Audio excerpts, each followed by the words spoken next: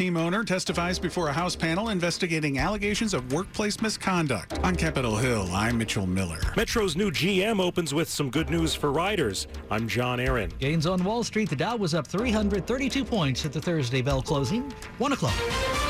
This is CBS News on the Hour, presented by Indeed.com.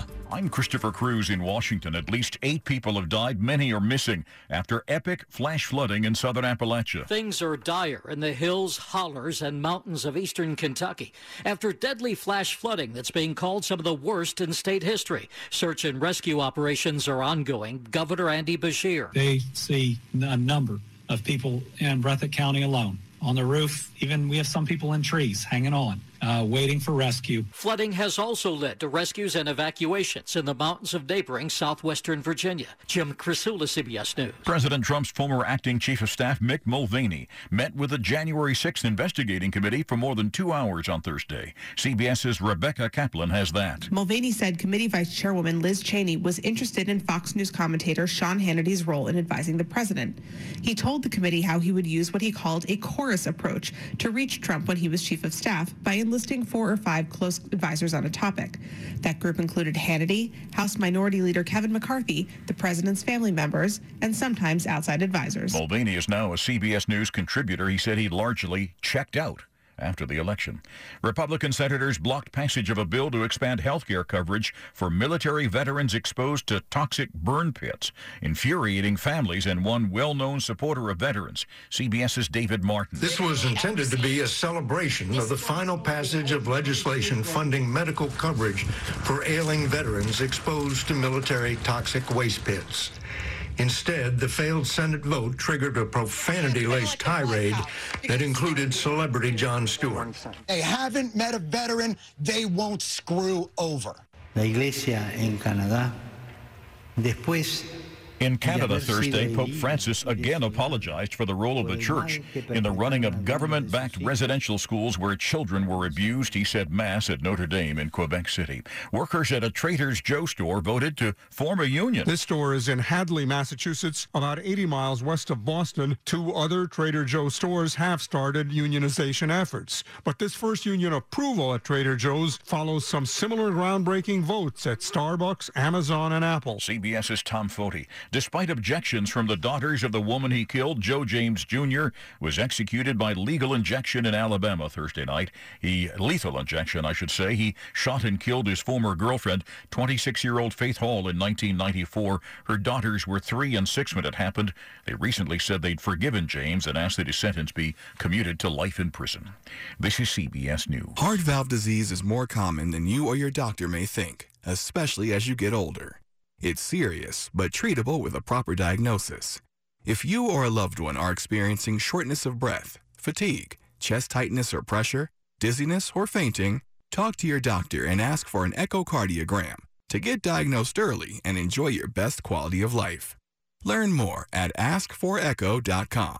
That's ask, the number 4, echo.com. WTOP at 103. Good Friday morning, July 29th. Welcome in this early hour. Lingering spotty showers overnight, early morning. Otherwise partly cloudy, muggy. By daybreak, low holding in the 70s. We're at 71 in our nation's capital right now. Good morning to you. I'm Dean Lane. Topping the local stories we're following for you as we ride into this Friday together.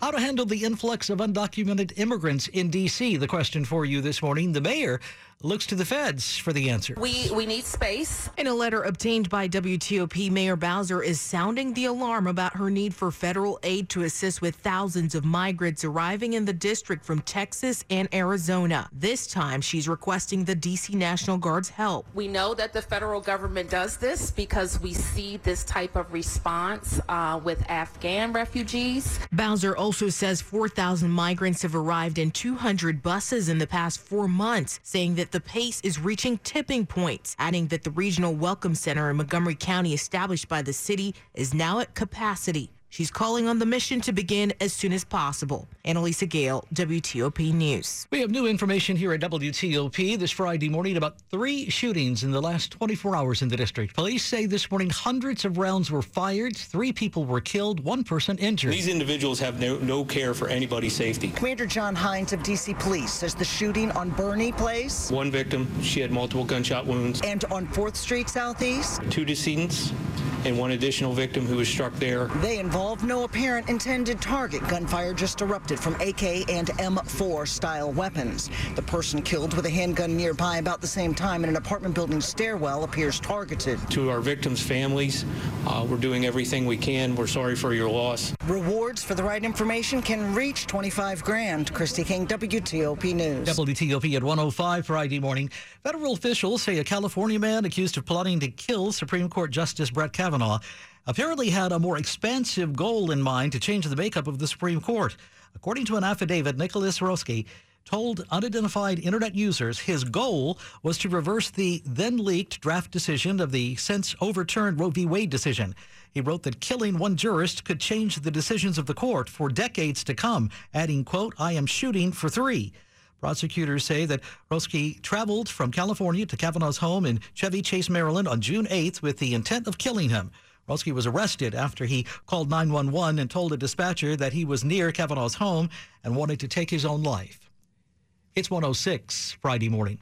11 hours of testimony Thursday from Washington Commanders co-owner Dan Snyder.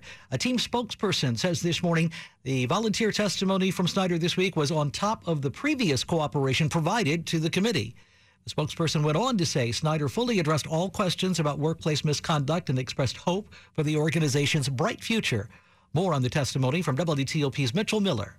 The testimony behind closed doors and done virtually comes after months of back and forth between Snyder and the House Oversight Committee. A panel spokesperson says Snyder needs to answer questions related to the team's workplace without hiding behind non-disclosure agreements. Women who formerly worked for the team have told the panel about sexual harassment and a hostile environment that treated them like objects. NFL Commissioner Roger Goodell told the committee last month an investigation found lots of problems. For a prolonged period of time, the Commanders had a woefully deficient HR function. For its part, the team has said it has addressed the issues and is committed to reforms. On Capitol Hill, Mitchell Miller, WTOP News. 1:07 Friday morning on WTOP. A new poll this week finds about 39% of all Virginians approve of the way President Joe Biden is doing his job right now. 55% disapprove. There are vast differences, though, when you break the responses down by political party. 79% of Democrats approve, while just 35% of independents and 6% of Republicans approving. That's according to this new Commonwealth poll by the Wilder School of Government and Public Affairs at VCU, Virginia Commonwealth University. This poll surveyed a little more than 800 Virginia adults and has a margin of error of plus or minus 5.8 percentage points. I'm a wife and the mother of 2 kids. And when I get to work in the precinct house and put on my uniform,